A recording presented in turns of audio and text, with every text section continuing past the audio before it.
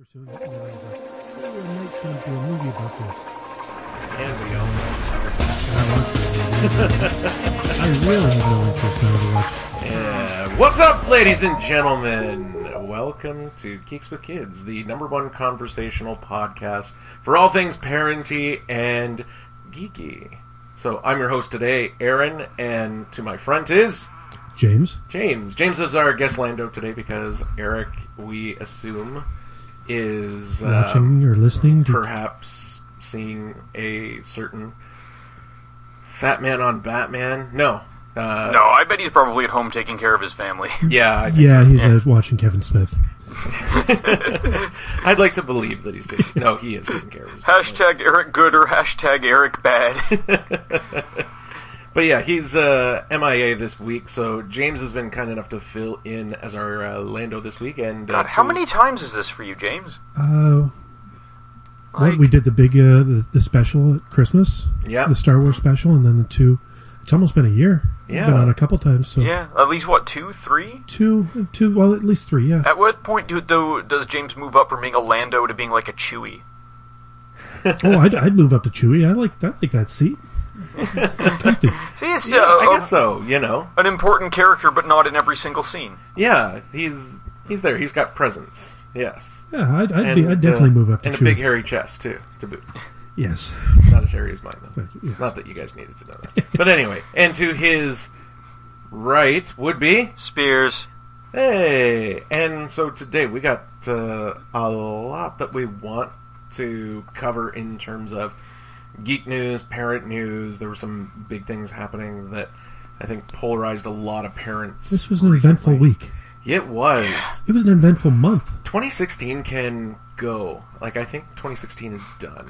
Dear 2016, you've used up your year in your first 6 months. The honorarium is going to be longer than the Oscars this year. Yeah, in memoriam. Oh my God.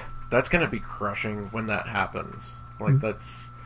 I don't know if anybody's going to want to watch that. That's just going to be too... And do you want to mention, probably one of the biggest names? Yeah, so coming up just this week was Muhammad Ali. Well, today, wasn't it? Yeah, Cassius Clay. At the time of recording. Yeah. A man that, iconic doesn't even begin, legend. These are all words he probably used to describe himself. But a man that basically, from pop culture to political standpoints, from being one of the greatest boxers of all time to being just a political draft dodger, a man who basically stood up to the government and said, "I'm not going to Vietnam." A man that was at WrestleMania 1. Yes, I totally forgot about that. A man that fought, Antonio Inoki in probably one of the first mixed martial arts battles ever. Fought Superman. In comic books, written in, done by Neil Adams. This is an iconic person, and to think that a lot of that was cut short for many, many years, for as long as I've known and watched. He's been battling Parkinson's. Every time that I remember seeing him in recent memory, he you could tell he was trying to fight the best fight that he could, but you could see the glint in the eye, and the mind was still had working. It there. Yeah, he still had that fighting spirit, no matter how much his body was failing him. That's impressive. When he died at 74. How long is anyone know how long he had Parkinson's for? 80s, early 80s. I think it was when he retired. Yeah. So we're going back 30 some odd years. That is a long, long fight. That's a long, And to think how much he was able to squeeze into that first 40 years. And we're all turning out. I just turned 40 a few weeks ago, and I look back and go, I got nothing compared to this. Between Muhammad Ali and Lin-Manuel, I think, we're... Lin-Manuel Miranda, the creator of Hamilton, yeah. He's the same age as I am, exactly. And he's had, one Tony Award-winning musical. He's about to have another. Yeah. At which his play is basically headlining. There's stills from the I'm going to prescribe to the Alan Rickman theory, though, and even your career starts at 56, and you do your first movie, and there's still time. Yeah, but the the parenthetical to that is when he wasn't doing movies, he was performing with the Royal Shakespeare Company. Well, all right, you're going to throw a notch in the... I mean, I guess Morgan Freeman's kind of like that, I guess. Like, he didn't start... Samuel Jackson? Yeah, that's true. You know, late bloomers. Okay, there's still a chance. But we could make it one day. This guy's got, like, big stars, though. Like, Sam Jackson, wasn't his first movie Jurassic Park? I thought it was... Hold on to your butts. Amos and Andy. Was it with Nick Cage? Oh, it could have been. I don't know. I know he'd been around for a long... No, he was in, like, Stop... or I'm Gonna Get You, Sucker, but he was not... He was but he didn't break until... Yeah. Well, until Hold On to Your Butts. And until Pulp Fiction, almost. Man, they should totally reboot Jurassic Park and do it all from that character's perspective. But didn't they do... They did it from D.B. Wong's perspective the last time. Fair. I always like those kind of, like, alt takes on things. It's like very Rosencrantz and Guildenstern, where it's like, let's experience Hamlet from the clown point of view. That would be kind of fun. That would be kind of funny. Like Jurassic Park from the point of view of the compy. Yeah. Empire Strikes Back from the POV of the Ugnaughts. I want Return of the Jedi from Nine Noon's point of view. Here's a guy that just saves the world, and he doesn't even get his, a lead in the movie. I don't know if they even formally introduce him or mention his name in Return of the Jedi. It's just like, hey, fish face dude, what's up? You're gonna fly with me. That's my quote. I'm sure you're qualified to fly in the arrow's point. Nobody knows who I am, and I did more than Chewie did. I actually helped. I hit the button. Yep.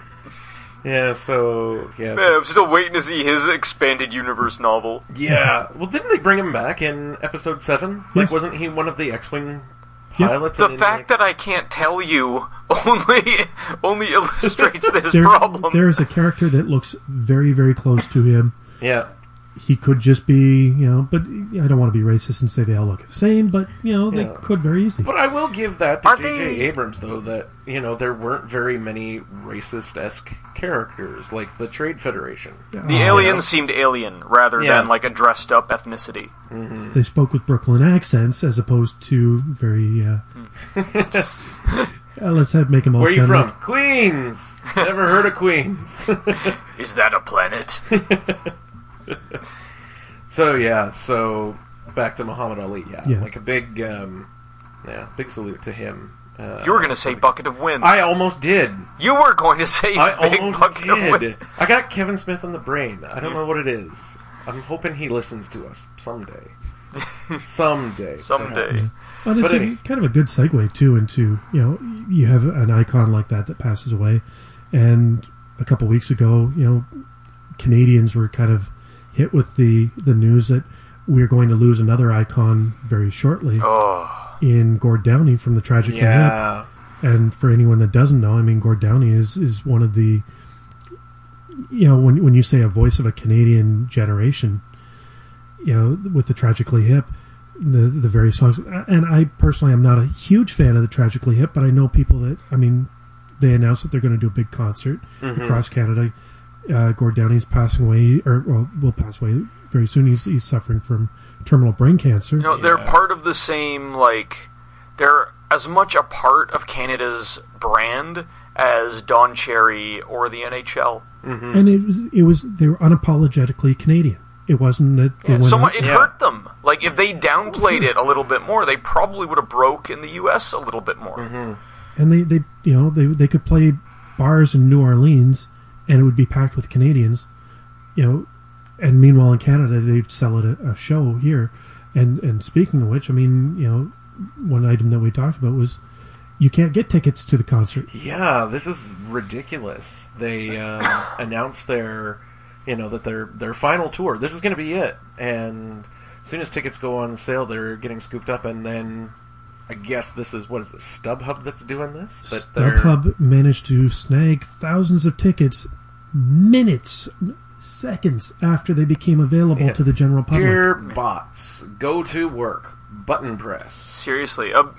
I read and for what it's worth, I've been reading a lot about this on Facebook, and the comments section of one of these posts, for what it's worth, there was a dude who claimed to have worked for StubHub and said, his entire job was to go online, pretend he was an individual, buy as many tickets as he could, and put them up for resale. Yeah. Like, what a Well, joke. when StubHub is owned by the company that sells the original tickets, is that not a conflict of interest? Yes. Is it not a conflict of interest to have a law that's been recently passed by the government that said you can now change, and it's not scalping, if you sell the ticket on a secondary site and make a profit? Isn't that scalping? Like, if If you I were were to, like, to buy sell those the- tickets and sell them on the street, would you not get arrested? But see, if you're buying and selling them on the street, even that's more honest than this is. Yeah. Because I haven't- you've gone out to get the tickets and you're betting on your hustle that you're going to be able to get the money and negotiate a good price, and you're an individual. And during the third inning of a Not a- game, you've got extra product you can't sell. You can try to liquidate it at a different cost. Yeah. Yeah. But when you're That- like a company, a corporation, like a trademark, like institution. I wouldn't call them institution, but you are a business. You are a monopoly. yes. Thank you. That's the thank you. Good, thank you. Lando. Yes. Chewy. Yeah. No. This is a complete debacle here because. Yeah. I'm not Like, a big I one feel- for concerts. I'm not a big one for buying. And I have a thing against Ticketmaster. I didn't like the added fees. I would go to an arena if I wanted to go to a hockey game. I would go down, pick my seat, pay my price, because you didn't have to pay the service fee. You're buying the ticket right from the box office, which is the way it used to be. Yeah, I just the way wish- it used to be, but now they're all just Ticketmaster. You can't do outlets. it. You have to go through Ticketmaster. I went to buy Which tickets. is like a secondary, as a mediary. It's an unnecessary administrative body. That's all of a sudden it's that middle person that you were trying to avoid. I bought tickets to take my daughter to go see. We're going to our first wrestling match. We're going to go see WWE in Toronto, and I went online because I didn't have the ability to go to Toronto and buy the ticket from the stadium. I wound up paying almost. I bought two $30 tickets, and I paid $105. I had to pay an administration fee. I had to pay a service fee per ticket, and then I had to pay a convenience fee to print my own ticket, or they would charge me more to mail me the ticket. That's They should be required to roll all that into the ticket price. yeah. Yes, You can't say that something's worth 30 and they'd be like, haha, it's really 70. but then you Yeah. don't even get a choice because of the way the website is set up. It's like, pick the best seats in this price range. But what if I need an aisle seat? What if I need this? Or what if I want a better seat? Yeah. And I want to take a look. They're like, nope, that's the seat that you're assigned. And if you don't like that seat, you can let it time out. And guess what? When you plug back in, that's the seat that's going to be available unless somebody else has bought it. Yeah. No, it's tough because I feel like the intent of a website like StubHub, or the intent, I hope, and maybe this is like overly rose-colored of me, but I feel like the intent of all these changes was to enable individuals to go onto to use websites to safely, legally resell tickets. Mm-hmm. You know, in the circumstance where it's like I bought 10 tickets, but one of my buddies can't go. Now I can sell the one without, feeling like I'm a scalper and standing out on the street corner and feel like a cop is going to be like, "You scalped your last ticket, you." Yeah. And that's that. I feel like there is a difference between someone being like, "I got this extra ticket, how much can I get for it?" versus a company marking up its own, basically using a second website to mark up its own product before anyone else has a Almost crack at 100 it. times. In some cases, they're going some of the Yeah. tickets for... God, Like there was a thousands Kingston, of dollars now. Thousands. It's there was a Globe article. $7,000. There was Yeah. a Globe and Mail article trying to defend it, saying that this is the way that they find out what the actual value of the ticket is. They were trying to defend it as like, this is the free market in action. I'm trying to think. And it makes me want to put the...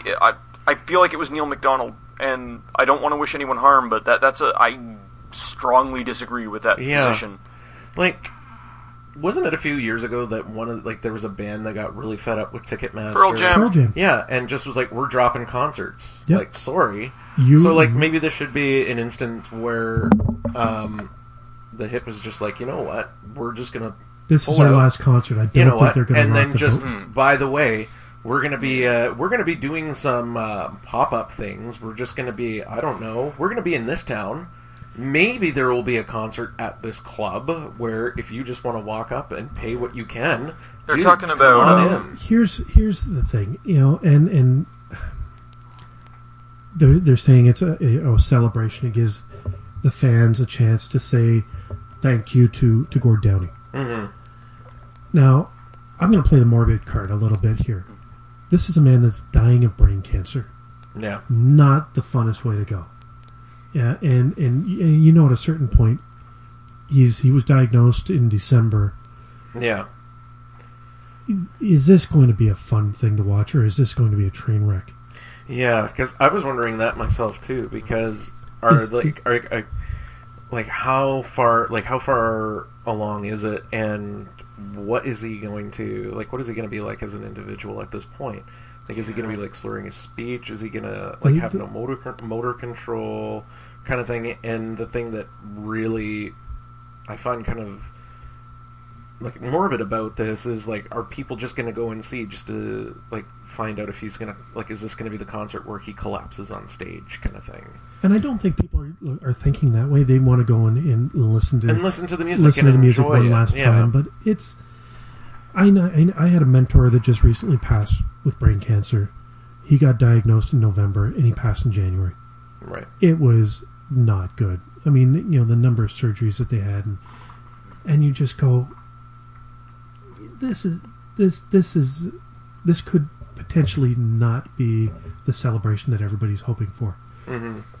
But I don't want to be. I don't know. All you can do really is hope for the best. Yeah. Yeah, we wish him well, and I feel like this is certainly a decision that they came to, considering if you're cognizant that your last days are coming, how do you want to spend them? Yeah. It's true. And if this is how he's chosen to spend them, that's very cool. More power to him, and I hope that people do get a chance to be respectful and get a chance to go and see him, and it doesn't cost them an arm and a leg, but I've got family members that are going. My brother's doing 5 of the 10 concerts. Wow.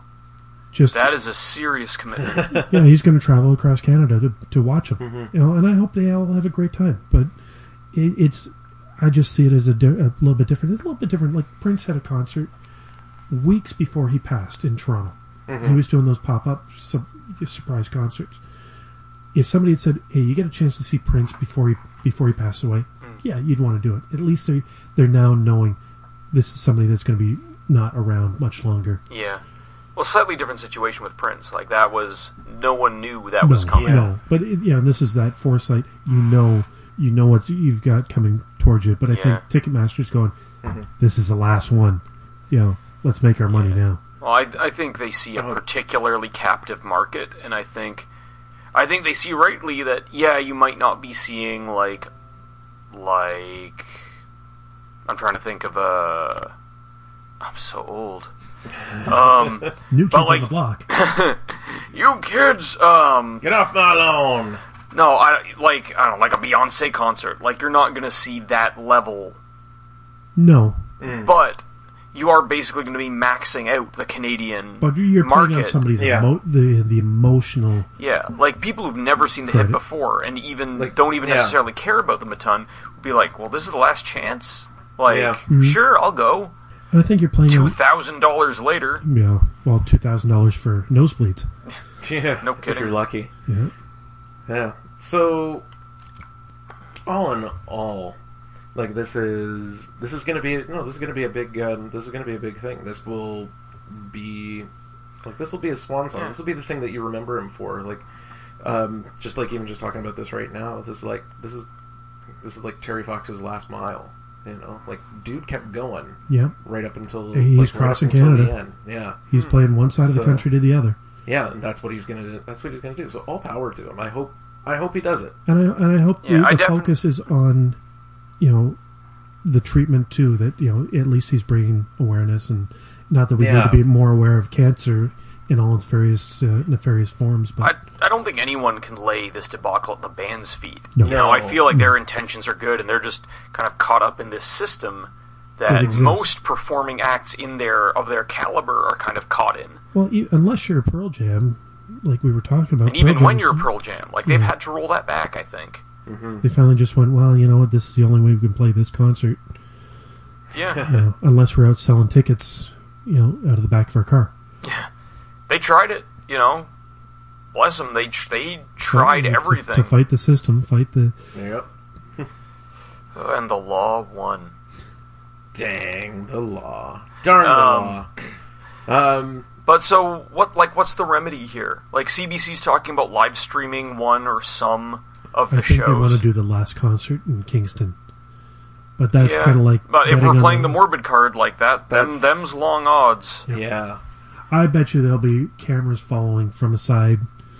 Eventually, a concert, you know, Plan B is always in place. Yeah. Or like somebody just along documenting it, and we'll probably see in like 3 or 4 years, like a documentary. Oh, I bet you On the the whole documentary is already being made. Oh, probably. Like it's already. They have enough friends in that industry that as soon as the news was out, and probably they knew back in January, February. They've chosen their videographers. They know, you know, hey, Dan Aykroyd is probably already been sitting there with a film crew. Oh yeah. You know, remember these are all buddies.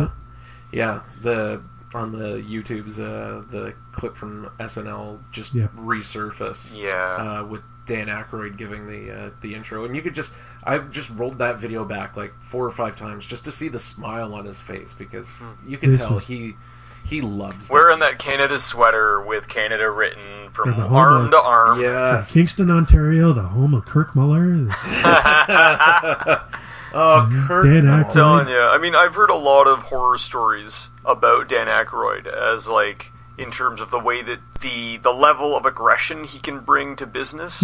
But you can tell that I feel like his Canadian pride is like the genuine. man makes a very, very good vodka. Have you tried that Crystal Skull vodka? No, but I'm intrigued by the I'm not the a big bottle. vodka drinker. I like that stuff, and you can buy it at the duty free at going into Buffalo. You can buy it at the duty free, and he will go in and sign boxes.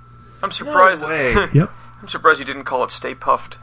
And it's Marshmallow a cool, flavored vodka. cool bottle. You can buy it at certain places, but if you go to the duty frees, you know, usually you'll get a signed skull. Oh, cool. Nice. Note to self. And Yeah. it's worth it.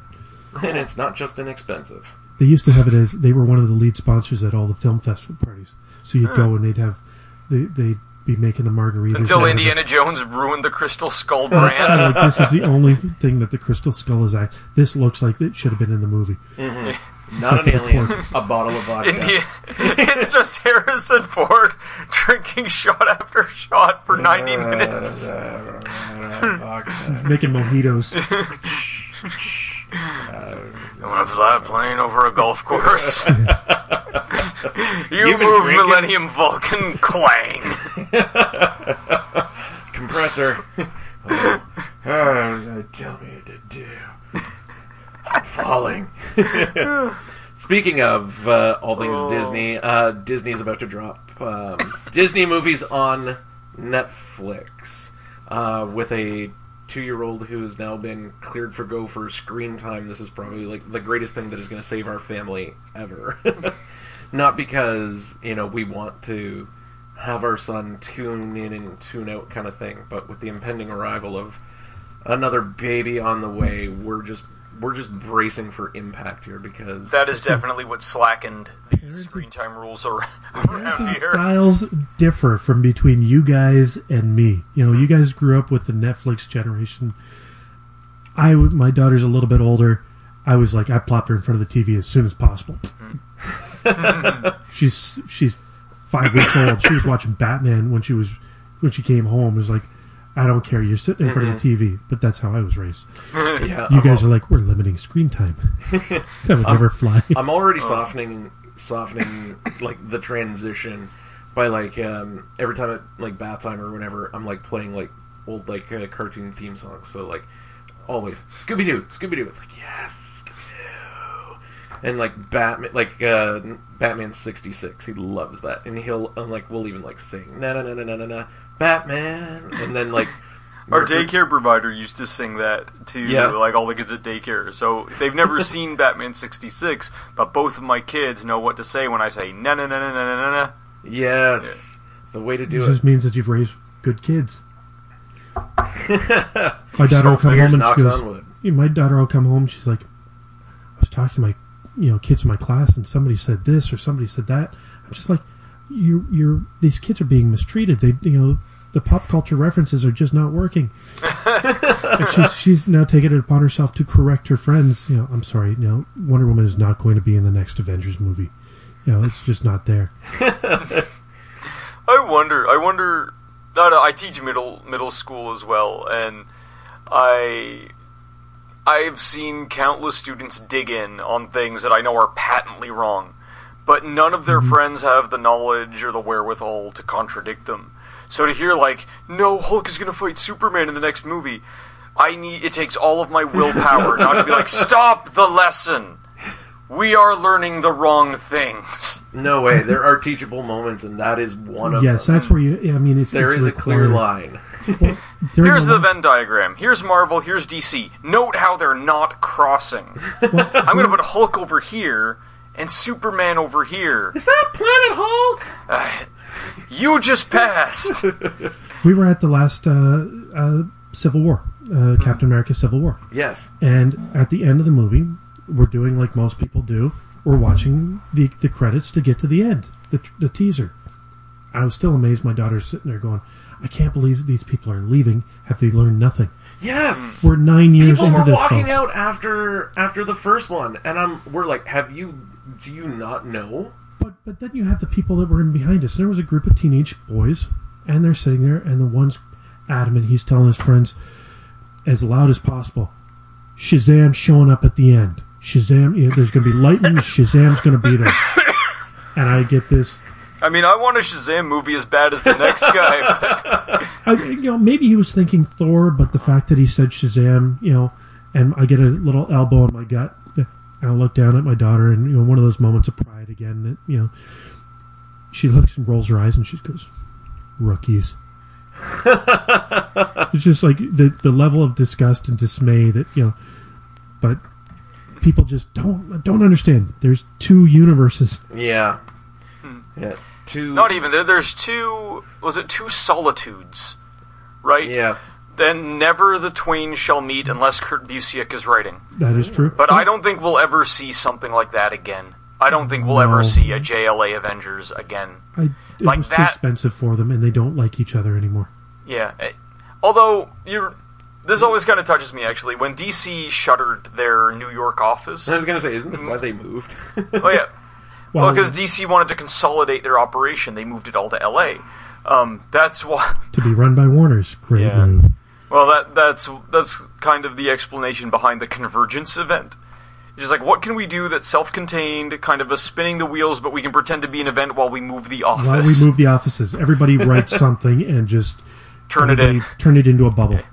Which kind of is unique because they opened it up and they went from this self-contained New 52 universe that they had really structured, and it was going to be only within this 10-year period, to we're back to the multiverse. Pick your own adventure. Do you want to watch this guy or this world or this world? And they went, too much.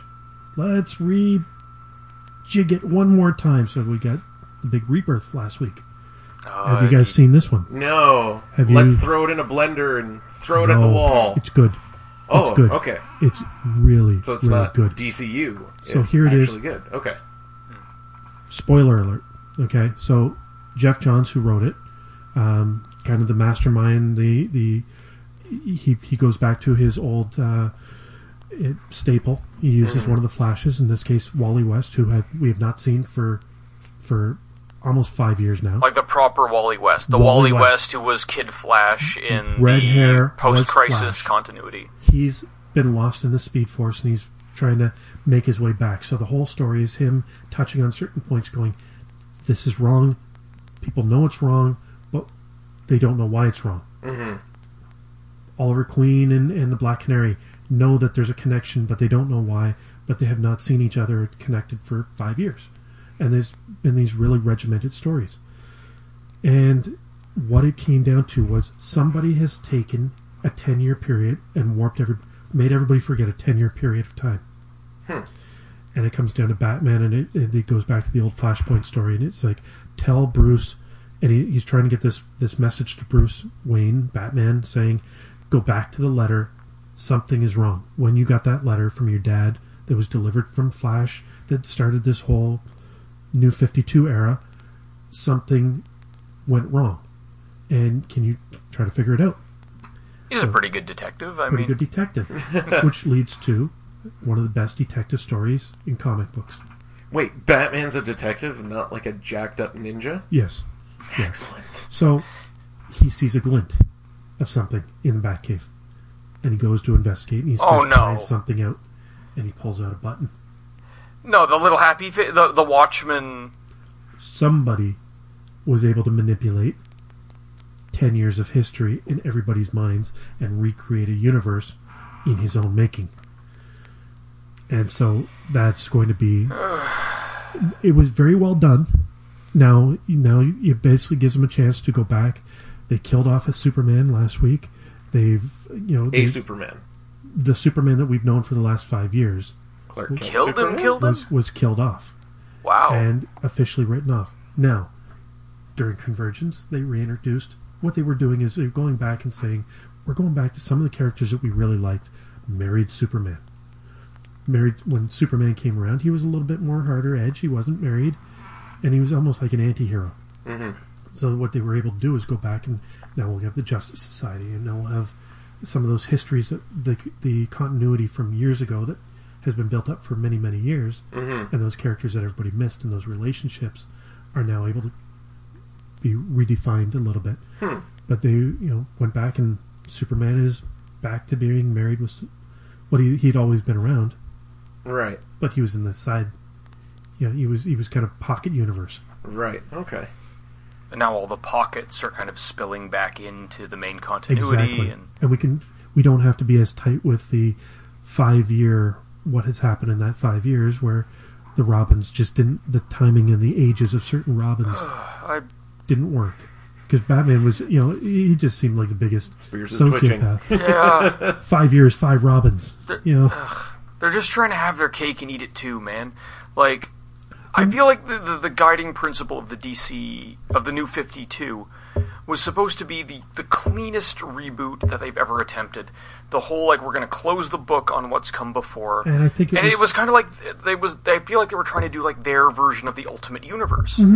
Because that really shook things up creatively at Marvel. And I know it was its own thing, and it was disconnected from the main Marvel universe. And Marvel being... Well, I don't know, actually. I was about to say that Marvel was smart about it, but I think it was just sort of a convergence. It was an experiment that worked. Yeah, it was an experiment. Exactly. It was a convergence of them being in dire financial straits. But you also didn't take everything that people knew and liked. You didn't take Peter Parker and completely ruin him. Now, they've done that recently. I'm not a huge fan of what they've done. He's Spider Iron Man, but he's more Tony Stark than Peter Parker. More Tony Stark than Tony Stark these days. Exactly. But what they did was they went to such a regimented way and said, these characters no longer exist. And the ones that we grew up loving, they basically said, they're no longer there. So what they would find if they'd stayed with the New 52, the concept at pitch, more or less, and then introduce those characters over time, then you would have to look... If you're a Flash reader, you get to look forward to meeting Wally West for the first time again. When they brought Wally West in, they brought in a different Wally West. And they brought in... Here's but even though the Barry Allen is meant to be different, the idea is that you're reinventing and modernizing. Yes. But the problem was that they alienated their core fan base, and they weren't buying anything. So they were trying to buy or sell to your kids. Well, maybe not your kids, your kids in a few years. And those kids are not buying comic books. They're waiting for the movies. The guys that are actually buying the comic books are the guys 30, 40, 50 that actually have disposable income, because that's the only way that you can afford one of these things these days. Ticketmaster is not the only... Disposable income? Right. What is this disposable income thing you talk about? Eventually, I hear it's Who are all so far in debt that another $15 a month doesn't really matter. $15 a month. 3 titles. 3 titles, twice weekly. Fair enough. Yeah. I paid $23 today. 4 books. I got suckered into the Marvel one too. I said I wasn't going to do it. No, hey, tell us a little bit about this Marvel one, because I think we've tangented enough away from Disney on Netflix being a good thing into. No, this is the way the show goes. So what are these Marvel ones that you are reading right now? Actually, the only one that I'm reading was, I said I wasn't going to get suckered into Civil War Part 2. Oh, the event book. The event book, because the last few event books were not events. They were less than events, and they sucked up my bank account. And then I happened to read a spoiler, and they said, no, I'm not going to do it. I'm going to be stronger than this. And they went, somebody dies. Then they said, 2 people die. And I went, no, okay, I got to get it. Sign me up for the series. $5.99 a book. So only the main series. Yes, I'm trying. I'll be strong. And Okay. next podcast, I'll probably tell you. Spider-Man and Iron Man. In his own side story. Fantastic Four. The solicit that I've read for the Spider-Man one is really interesting, actually, because the Spider-Man's reveal and involvement in the first Civil War story was so extreme and such a big part of the narrative that going into Civil War 2, he's, according to the solicit, he's extremely gun-shy about picking a side and getting involved. Yeah. Even more so than before. He's got lots to lose now. So is this still Peter Parker Spider-Man? Yep, this is Peter Parker Spider-Man. I'm not sure where Miles Morales Spider-Man falls. He's an Avenger, and he'll have his own book series too. Yeah, but aren't Tony and Captain Marvel both Avengers? Like, they're both on the same team. I haven't read it in a little while, so I'm not sure. I think the current Avengers lineup, like the main Avengers lineup, if you just buy the book that says Avengers on it, I think is Iron Man, Captain Marvel. The last time I checked, I think there was like 5 different titles that all had Avengers in it. Yeah, but this is the one that's just Avengers. This is the one that is nominally the same series as, as like Jack Kirby wrote. Okay. Well, yeah, because there's one with the new Miss Marvel that is kind of like Plastic Man. Yeah, that's the one that I'm thinking of. Okay. Because you've got like 4 or 5 like classic members, and then you've got these 3 kids who are on the team. Classic members. You got Iron Man. You got who's a founder, female Thor, who is meant to be the actual Thor and is therefore basically a you got Vision. Yeah, who's a classic. Yep. Okay. He's done his time. He's been in since the 60s. You got Falcon Cap. Yep. And then Captain America. I mean, counts. Yeah. Okay. All right. And then you've got Nova. Yeah, but then the Miles 3 Morales, kids: Nova, Miles Morales, and Miss Marvel. So like Nova Corps Nova, or it's the Jeff Johns Nova. Not Jeff Johns, the Jeff Loeb. Jeff Loeb, Nova, named after his. Yeah, they killed off Richard Rider. Oh, okay. Yeah, I think the last summer, or was it the summer before? One of these summers, they did a flashback issue and demonstrated like photographic evidence that yes, Richard Rider is dead, and no, he's never coming back. And I think that was so Jeff Loeb was wrong. Here. That is so wrong. Brian Michael Bendis wrote a story that he had not even had he was not remotely connected to, and they just like I've never seen a character killed off out of his own series in an event book. And they just basically write his old series and said, "Yeah, we're just canceling it." And it was a good series. Nova was Dan a great Abnett series. And Andy Lanning's Nova was amazing. Just month after month of and all these things were just kind of left hanging with a whole Nova course. No, in fairness, they got to give him an ending. I think the arc where Nova dies is it was the thing with the Cancerverse. It wasn't Reign of Kings. It was manipulated into a series that people weren't reading. And unless you were reading it, all of a sudden you're collecting one series, and if you don't know what's going on, it wasn't like the last issue of Nova is the beginning of that Cancerverse story. And, like, he gets the distress call from the inciting incident, and he's like, I am responding. Whoosh, and then he's, like, basically gone. But there's no book that follows up and says, by the way, he died. Here we're wrapping up the 5-6 storylines that we had going. It was just like, It's just done. like, I'm out. Yeah. What do you mean he's dead? What do you So the Sitting Nova is ostensibly the, like... I read the first couple arcs of it, and I think the idea is that there were multiple... The way there are, like, sort of different branches of service in the military, there were different branches in the Nova Corps. And the one that we're familiar with following, like the gold helmets, were kind of like the infantry, more or less. Mm-hmm. And these ones, these black helmets, were like the shady, like the Black Ops guys. And this kid happens onto one of their helmets, an inheritance from his dad, who was also a Nova. I hadn't heard about Ever. Yeah. And his dad's been, like, just vanished into the air. And in a way, it reminded me of Darkhawk, in a way, because you get into the story and you see this tight relationship between father and son, albeit under strain. Then the dad disappears.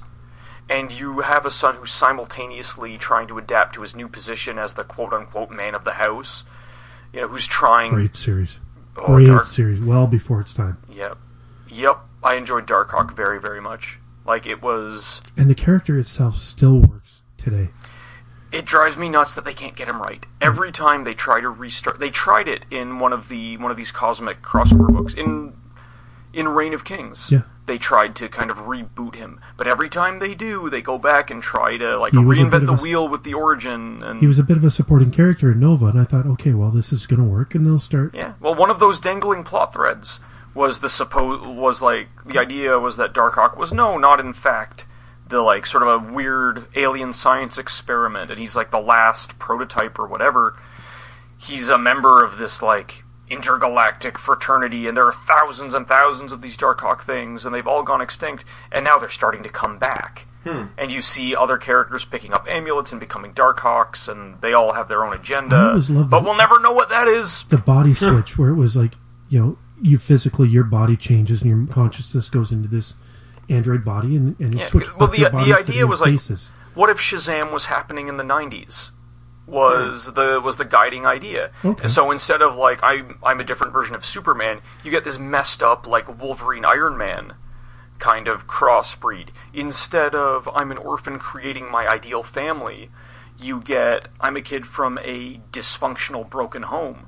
You know, instead of I'm trying to fit in at school, you get I'm getting kicked out of school and have to find a job. And I have to support my family, and where's my dad? And it was very much for the times. And it wasn't perfect. Like, tonally, it was a bit of a mess, and when it really seemed to be working, Darkhawk's biggest problem was they were trying to fit him into a very crowded universe, and his original stable of villains were all other people's villains. He was fighting, like, the Hobgoblin lots and the Kingpin's guys, and, like... But those are good issues. They are good issues. I had to make a presentation to my mom of why I wanted to spend my allowance money, so that way I could get the issue that had Daredevil, Captain America, and Darkhawk. And they were fighting other people's villains. But I was like, I'm pulling out the price guide going, see, whenever you have a crossover and, Captain America appears... The price of the book goes up. Can I spend my $4? Because it will go up. It will in appreciate value. in value. God, you could probably get the whole Darkhawk series for $5 now. Pretty much, yeah. Like there were so many good ideas embedded in it, and Mike Manley's design for the armor, the initial design, is so brilliant. Like, it's so, from a strictly a design perspective, it's a really, really intelligent. The claw on one hand, so you got that Wolverine-esque and. Yep, it had sort of like a duckbill kind of helmet sort of thing, so you had like a very long avian kind of profile. Kind of like a Silverhawk. Yeah, very much. Very, very, very much. Did he play guitar, though? No. But he had wings. He did work at a radio station for a while, which is almost the same thing, if you ask people who work at radio stations. But that's a character that if they could get that and go back, you could do a Marvel series on Netflix. Yeah, because back to Netflix. When it really seemed to be working in that series, when he wasn't fighting other people's bad guys, he was fighting these really weird, messed up, like extra-dimensional monsters. Right. And it took, like, I never understood where these designs and where these ideas were coming from as a kid. Now, since reading H.P. Lovecraft and going back to those series, the art wasn't quite there. Like, Mike Manley departs the title to work exclusively for DC after issue 25, and then the art just goes in, I mean, no disrespect to the guys who followed him, but the art never recovered. Right. You know, remember the character also joined other books, too. He was in New Warriors, and he was... Very briefly. Very, very briefly. He was never a part of the main New Warriors lineup. Affiliate member. Yeah, the same way that he was affiliated with the West Coast Avengers for a while. Well, as he put it. So they had to come up with an excuse. Like, how can this New York-based character commute? Like, how does he... This character who pointedly can't fly, they make a big deal out of the fact that he glides, not flies. Yeah. How do they get him from the East Coast to the West Coast so he can hang out with the West Coast Avengers? It made more sense that he would hang out with the guys in Brooklyn, the new Warriors. And he's, he's like... I really can't be a full member of the team. I got a lot going on. But if you ever want to have pizza, sure, just give me a call. That was a great issue, man. He takes them up on it too. Like he ends up like showing up with pizza, and then so they're all eating. They're like taking their masks off and eating, and he's like, "I'm in this weird armor suit. Can I eat?" And he's like, "Pizza grease all over my hands." It was a really good it was a really good moment. Whedon-esque. It was very written that way. It was Fabian Niciasian wrote the New Warriors issues for almost all of them, the original. Yep. I think he may have done the entire first volume. He did the first volume, and then it went to a different volume. Yeah. I think he came back for a while. Yeah. Volume 3 was Siegel? Yeah. Someone's Siegel, I think. And I remember the one of the pods I listened to is House to Astonish, and one of the two comics guys on there is a huge New Warriors fan. And he'd pointed out repeatedly that, like, this Siegel guy was actually a good writer, but he just couldn't, for whatever reason, he couldn't get this New Warriors book to kind of... Even the last few versions of the book, they did the version that led to the original Civil War. Yeah, that was a great series. I didn't like it. I didn't like the cartoony aspect. I didn't like the designs. I can see that. I like Scotty Young as an artist, so I'm willing to give it a pass, but it was a huge tonal shift, like visually, from the previous series. From any previous New Warriors series. Because the second volume just didn't work. Third volume was the Scotty Young version. That's volume 4. Volume 2 was... It tried to out grimdark the original. It's the one that introduced... I think it... That was the one with the kid with the chest plate that was dying. I think that was volume 3. Because that's Aegis, and that's the one where they gave Nova and Speedball and all those guys a new costume. That was 2. 3 was Scotty Young. 4 was the post-Civil War. Oh, that's right. With Jubilee and the mutants. That nobody talks about because it was horrible. It was bad. Oh my god, it was unreadable. Like 7 issues in, you couldn't differentiate between the characters. It was Kevin Giroux, the same guy who did the Underworld movies. Yes. He was trying to do the slow burn where you weren't sure who was on the team.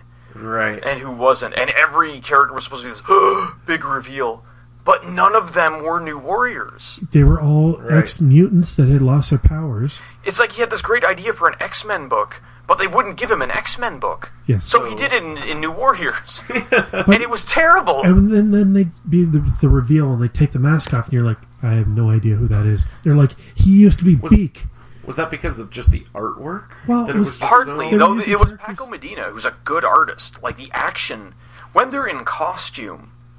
No, even then they weren't hideously distinct, but you could still basically tell that, wait, this isn't the same person as this person. Mm-hmm. When the masks came off, it was impossible. They'd say, this is Jubilee, and you went, I know who Jubilee is. Mm-hmm. They're like, he used to be Beak. And unless you had been reading X-Men by Grant Morrison... Yeah. Those Beak 3 volumes right behind you. Yeah. Well, Beak was this guy that had a bird face. Right. But when he lost his mutation, all of a sudden he looked like a human. And you're like... How would I know that? I've never seen you without your mutation, so how would I know? If you're a New Warrior reader and not an X-Men reader, there is no worldly way that you care about any of this. Yeah. And even when they did try the last version, they played on Justice and Speedball and trying to rehabilitate Speedball from being the from being Penance. He was from Penance, and he was a cutter, and he was dealing with all the fallout from the Civil War and being. We've discussed the specifics enough times that I don't think we need to belabor the listeners with it again. But okay, for some people that don't listen to the podcast, I mean. but yeah, I mean, it's just. I guess it's relevant to Civil War because the New Warriors are the inciting incident for the first Civil War. They self-destruct on a bust and get themselves killed and a hojillion civilians, and that's what gets the government interested again in superhero registration, as if that would stop it from happening. And then the new one, it was. I think what really caught me, and I know I'm being manipulated, is like somebody dies. And you're like, somebody dies in every event comic. 2 people die. Oh, all right, I'll buy it. Wait a minute, weren't you just saying something about Marvel movies and people walking out too early? Yes. Yeah. They know they're going to some kind of connection or. They know that they're going to get it on Netflix and they'll watch it anyways, and then they'll just fast forward to the end and see the piece. Yeah. But I was watching on YouTube later. Now, in fairness, the second post-credit sequence in Civil War, that was pretty cool. It was fun, but I mean, the only relevant piece of information to come out of it is yes, we are doing a Spider-Man movie, and everyone knew that. Yeah. Yes, but I think it's just nice, I enjoy to know for sure. Mm-hmm. Yeah. And that's smart, and they're gonna put it on Netflix, and they'll make a lot of money because Disney is paying a lot of money to be to have that exclusivity. So much so that they actually popped the rates on Netflix up. Yeah. Mm-hmm. So okay. So you've seen Apocalypse. Spears, you haven't seen Apocalypse. Nope. Yet, but do you know the end credits? I am willing to have them spoiled. Okay. Mm-hmm. So, James, what do you think is going to be the next X-Men movie? Because I was itching for Old Man Logan. The internet so agrees badly. with you. Old the Man internet Logan says is happening. I was like, Logan. why was this not Old Man Logan? Why was it not? Here's why.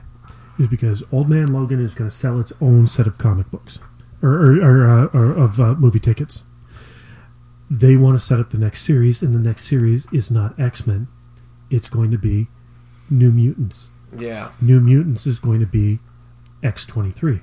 Yeah, and which is why we see at the end sequence Essex Corp come in and grab a sample of Wolverine's blood from... Wait, Essex Corp? Which leads to who the new villain will be if they decide to go one way or another with either a new X-Men movie. So it's like a big truck with Essex Corp written on it? It's a suit that walks into the Alkali Lake facility, finds Wolverine's holding pen, grabs all his X-rays and everything, and then, here's a vial of Weapon X blood. They put it in a briefcase, and as the briefcase comes down, monogrammed Essex Corp. See, I feel like that's something Sinister would never do. Yeah. I feel like that's like riding around in the Joker mobile. I swear, what that sequence needed to be was suit puts it in the case, you see the suit get on a plane, you see the suit give the briefcase to a dude, you see that dude give the briefcase to another dude, you see that dude drop it into the sewer where a dude takes it and puts it out of another sewer where some other dude takes the case, then takes the blood out of it, separates it into separate vials and sends all of those vials through the mail, and they all go to the same place, and then you see Mr. Sinister. 30 seconds of scene. I don't think you could do that. I'm just saying. Or maybe just the dude be like, yes, I have it. Professor Essex will be pleased. I don't feel like he would monogram anything. Because I feel like that's proof he exists. These were the Men in Black. I mean, the scene itself. I'm throwing a lot of shade on a scene I haven't seen. The sequence is really cool. In that movie, and I think it's a great way to keep that character going. But it also leaves them the possibility that they can go, if they can assign, because the whole hope is they can get the original cast back and do basically reboot 80 or 90s X-Men, and we go full circle. Or they go, we can't bring in everybody back, let's go with the New Mutants, and then we can... I hope they go New Mutants. I hope they do. Well, I think that there's possibilities to go that way. Mm-hmm. That they can reboot and jump past where we were with Future Past. I mean, it's the difficulty with all of these X franchises, and it's, with any comic, is that as an open-ended story, there isn't shape or arc to the story as it is. The idea of writing for trade and having this tight series of graphic novel length or movie length stories that taken together tell one much bigger story is a pretty recent thing. When Chris Claremont was writing X-Men in the 80s, it was just one continuous soap opera.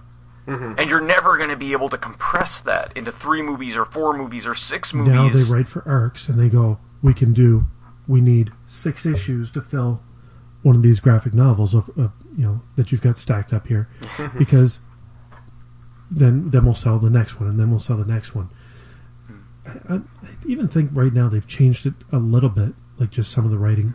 They've gone away from that, maybe as structured, but now they're writing miniseries, or they're writing to put several stories together, but maybe not, because this is not the way of the future. This is kind of the old school style. I'm pointing the graphic novels behind me, but they're writing for the internet, and they're writing for the digital downloads.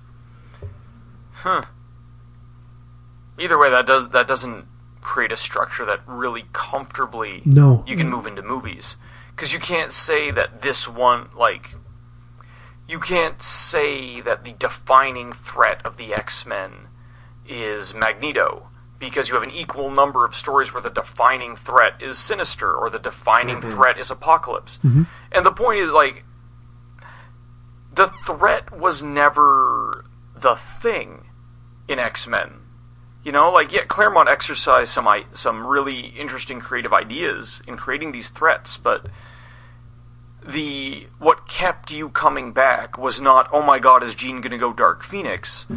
It was, oh my god, is Scott going to tell her how he feels? Oh god, is Wolverine going to get in the way? Or what goofy thing is Colossus and Nightcrawler going to do next? You know what I mean? Yeah. It was about it was more the action. Yeah, exactly. But that's when guys also stayed on books for long periods of time. You don't get that anymore. I don't think you can ever get back to that in comics. There are some guys that will write that way, very, very few, and even then, there's still a lot of editorial that you need to now manipulate your characters to meet around this event.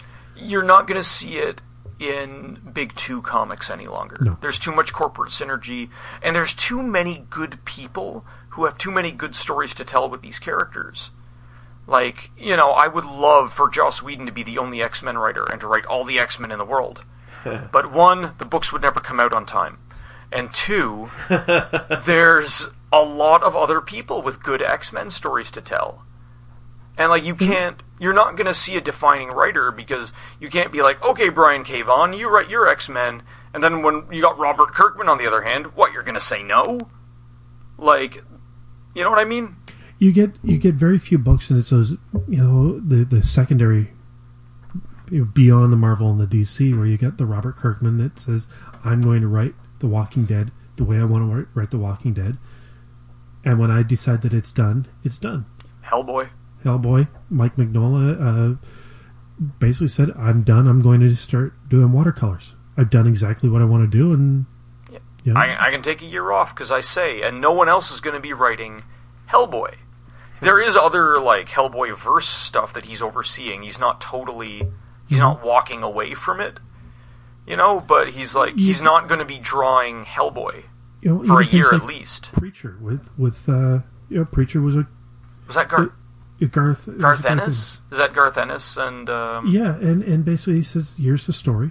The story is done, and we're going to go from there. You don't get those defined, wrapped beginning, middle, and end. Neil Gaiman's Sandman. The one about where all the men die. Oh, Why the Last Man? Brian K. Vaughan again. Yeah, Brian K. Vaughan. BKV. We would like to sponsor. Oh man. We had a birthday party today, and Clark and I went to Chapters to pick up the gift, and they had a bookend called Read Canada or something, and they had the hardcover of We Stand on Guard in there. Oh, I was like, yes, and I was reaching out for it, and whenever we're in a store and Clark sees something that he wants, I tell him, well, it's not on our list, and I go to reach for this comic book, and he tells me, it's not on the list, Dad. Oh. And I'm like, you're right. And then I flipped it over and like, you just saved us $50. Wow. I don't think it's $50, but it was a lot. Yeah. It's But it's a hardcover. Hardcover, yeah. Have you looked at the book though? I mean, They were in plastic. they were in plastic. Yeah. But I'm sure it's pretty and like I'm sure it's worth it. That doesn't change how much money I don't have. Yeah. Well, you might have saved yourself a take a look at the book. I mean, I read the first concept. couple issues. Okay, like, you did. All right, you're Yeah. going in knowing that. Yeah, I mean the art I think it's a little sketchy not sketchy. It's super sketchy. No, it's super detailed in some places. Like it's the kind of art where you can see every nook, cranny, and crack on the mechs and on the armor and stuff. I was thinking more of the blood and guts and the. Oh, I was not thinking of this as a comic to share with. Oh well, fair enough. No, this was going to be a treat for me. Okay.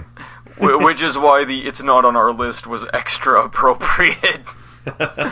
Smart. Well, hey, a lot of people don't teach their kids that, and you get too many kids that are running around going, "I'm just going to keep buying and keep buying." And Yeah. Well, One we thing do have a phenomenon like that kind of. When he wants something that we can't have, we tell him to we'll put it on the wish list. It's a very long list. Yeah. and that wish list will change. And Well, exactly. We don't make the list while we're in the store. It's like if we get home and remember it, Mm-hmm. and even so, I've never add it to the wonder list. I've never written it down. Yep. Though come birthday or Christmas time, maybe I'll regret that.